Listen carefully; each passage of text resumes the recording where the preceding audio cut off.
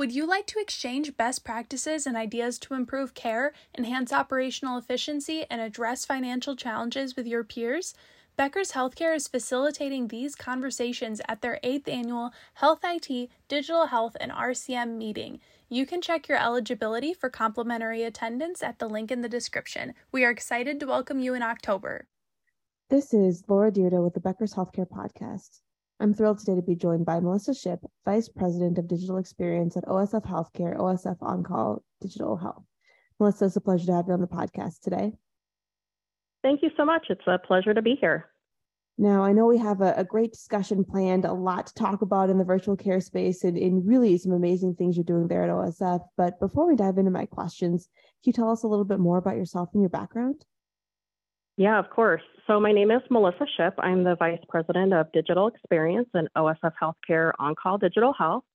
I've been in this role now for about a year and a half, and prior to that, I was in hospital operations for approximately 13 years in one of our sister OSF hospitals. OSF OnCall is the digital health entity that sits within OSF HealthCare, which comprises of 15 hospitals across Illinois and Michigan, with our headquarters located in Peoria, Illinois. I've had the pleasure of leading the digital experience division of OnCall, which is the omni-channel approach to our digital front door. It includes the contact center space, where we focus primarily on primary care and diagnostic scheduling, as well as patient navigation and leading the digital outreach for our organization, which is using data to proactively outreach to our patients for things such as closing the gaps in care, appointment reminders, just to name a few. So I mentioned the digital experience is really that front end division, and there are two other divisions in OnCall we'd like to mention. We have the VP of Digital Care, which really promotes and takes all of the digital remote patient monitoring, telehealth, and includes our digital triage nurses. And lastly, we have the retail arm, which the VP of On-Demand Services. It includes the 26 OnCall urgent cares and retail imaging, and then also providing the 24/7, 365 virtual urgent cares.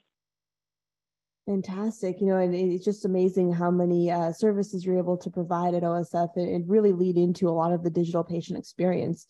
From your vantage point, what are some of the big opportunities that you're seeing in the market today, as well as headwinds that you have your eye on? Sure. I don't know how I could not mention things like OpenAI and ChatGPT. OSF HealthCare, really being a true innovative organization, has had a digital front door AI chatbot since 2019, and her name is Claire. We launched Claire in December of 2019, and I think we all know what came right on the tail end of that, which was COVID-19. So we were able to use AI through Claire and really get out in front of all of our communities and across Illinois and say, if you have questions around COVID or you have symptoms, go to our website and talk to Claire. It was a real human capital saver for our organization, where we could seamlessly drive a consistent message out to our patients and start to ease their fears, drive them to the right care at the right time. I think in our first 2 weeks of launching Claire, we had 67,000 interactions, and we would have never been able to answer all of those through a phone call timely. So now we have the ability to drive not only clinical care, but also really thinking about self-service options for our patients, all through AI. So now 3.5 years later, we're looking at how do we use AI better in our telephony system? How are we able to drive patients to the right place at the right time using natural language? We're really looking at how do we use AI to drive efficiency in our contact center, helping us schedule easier and not have to look through disparate systems. And it just allows us to work smarter and not harder. So I really look forward to where we're headed and truly believe that there's a lot of space in the clinical world where AI can help drive us and be more efficient alongside with human decision-making, which creates a real partnership in healthcare. That's such a great point, and definitely fascinating to see how, AI has evolved over the last few years, and especially what great timing to launch Claire and be ready to mobilize when the community needed you during the pandemic. Based on, the initiatives that you have already, has that been pretty easy for the human team members to kind of connect and really integrate the technology into the workflows? Or what's your experience been in kind of making sure that the human workforce and the AI technology, is able to work together to optimize the experience overall? Yeah, that's a great question.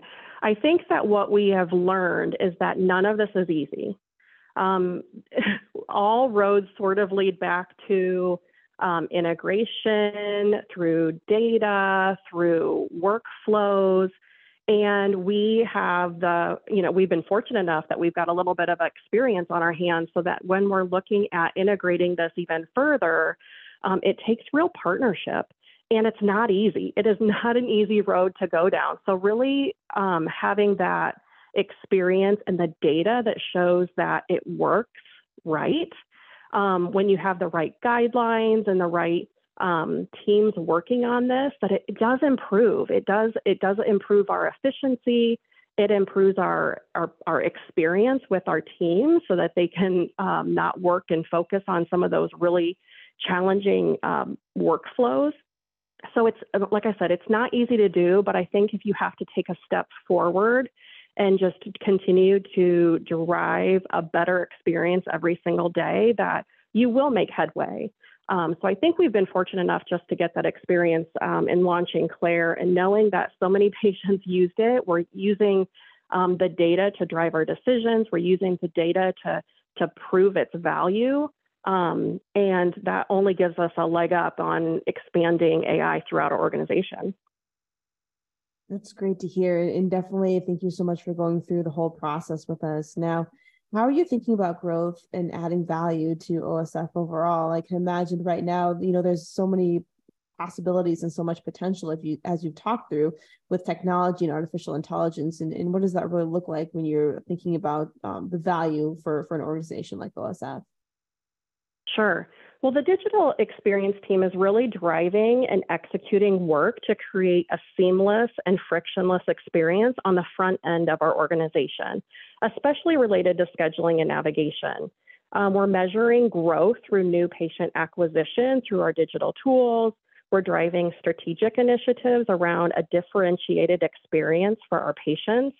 We're using data, understanding behavior science, and digital tools to build out that personalized experience for our patients. So I think the research is pretty clear that patients will leave an organization, even one that they've been loyal to, unless they start to meet the needs better than we are today and more seamlessly.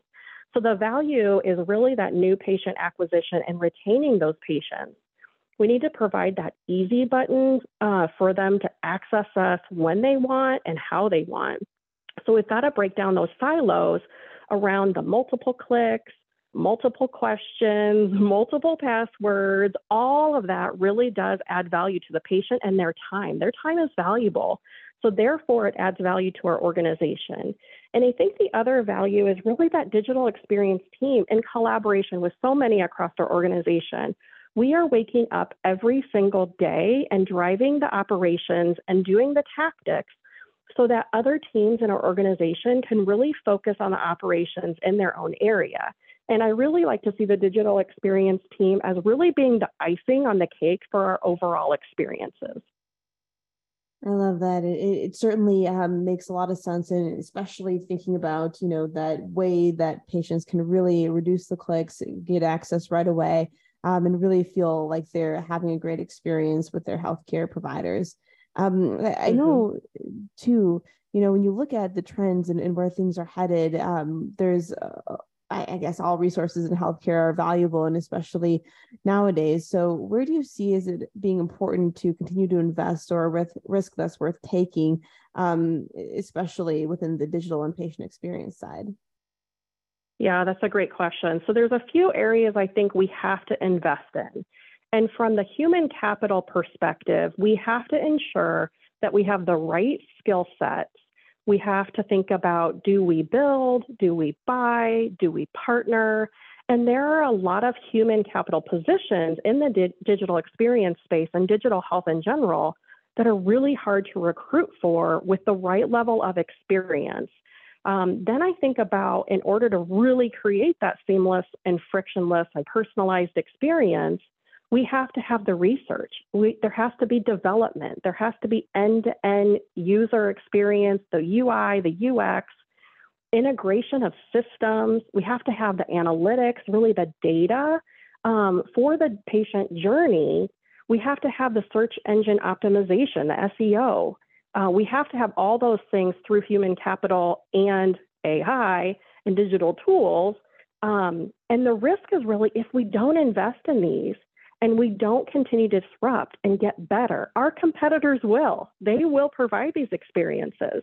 So we think about what there is to lose. We will lose our patients to the experiences that provide those easy buttons. Not everybody wants a primary care provider. Not everybody wants to use their insurance. Not everybody wants to contact us or get care during business hours. So if we don't think outside of the box, we don't have alternative methods of care or pathways, we lose credibility. We will lose those patients, and we will lose our workforce. Our workforce keeps telling us that they want us to do things differently. And on that note, thinking about a remote workforce and providing options, we went to primarily a full remote workforce in the contact center, and we have learned so many lessons, but we have kept that engagement high.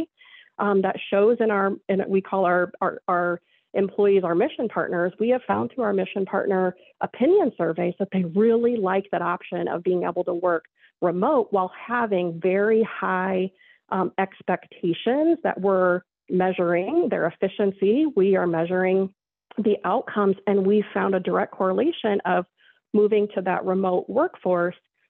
We actually had better outcomes and better measurements. So we're really excited about doing work differently. And if we don't take that risk of changing, we're gonna lose that human capital. And so we have to take that step forward. We have to take risks sometimes, and I know it can be scary, and I know sometimes we take the conservative route, but if we're not willing to try, we are going to risk losing that human capital. That's such an excellent point. I know, when I speak to others on the podcast, it's certainly there's a real understanding of the patients being able to, make selections on their healthcare providers based on their experience, really being more mobile than they have in the past. But, the workforce, like you said, I think the same goes, and people certainly want to be in a space where it's easy and where they feel like they're appreciated and have the flexibility that they need in order to do their job. So I think that's such an excellent point by you, and really underscores the urgency to apply some of these digital technologies and digital strategies that are really going to be needle moving for patients as well as team members and employees at the same time. Yeah, absolutely. Perfect. Well, before we wrap up our conversation here, I wanted to look into the future just a little bit further. Where do you see some big opportunities for growth for you professionally, as well as looking at the digital experience teams that you work with? Where do you see that really headed, and what skills are you hoping to add to the team in your repertoire overall? Yeah, great question. I think from a professional perspective, I have learned and grown so much just in the year and a half of being out in this space. And every day is a little bit different. And it's so exciting to be a part of. I got to see the OnCall digital health team from afar in the first 2 years of its existence. And it's something that drew me to it. I really wanted to be a part of this exciting new way of doing healthcare. And so I'm still learning every single day. And so I'm really happy with the work that we're doing and continuously looking for other opportunities to bring in. But I think that it's really important to know, and what we have learned, at least I have learned over the last year and a half being this role, is that the back end to the front end is really tedious. It's really complicated. There is nothing in this space that is easy.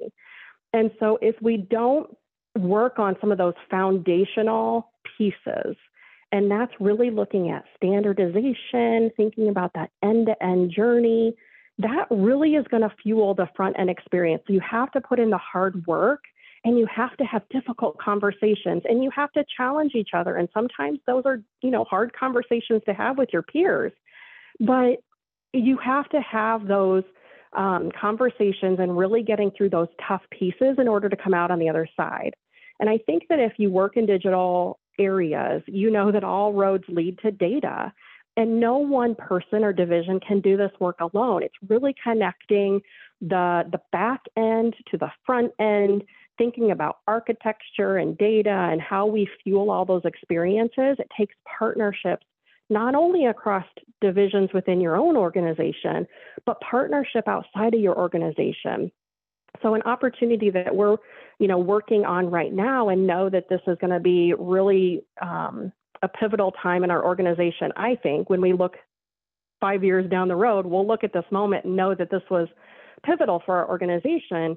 We're working in the diagnostic space now of really going from 15 independent teams into a single centralized team that is standardizing things modality by modality in the diagnostic space, things like the patient instructions for each one of the modalities, such as ultrasound, mammography, MRI, et cetera, providing education out to the diagnostic departments around templates and blocks and building out those decision trees, all of which are foundational items.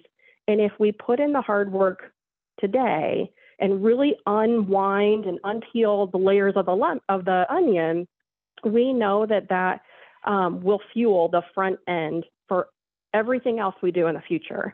So really putting those standards in place. And then we've seen this huge return on investment already in this work, and continuing to build out the skill sets and building out those experiences. We learn from it, we replicate it, we do it even better the next time.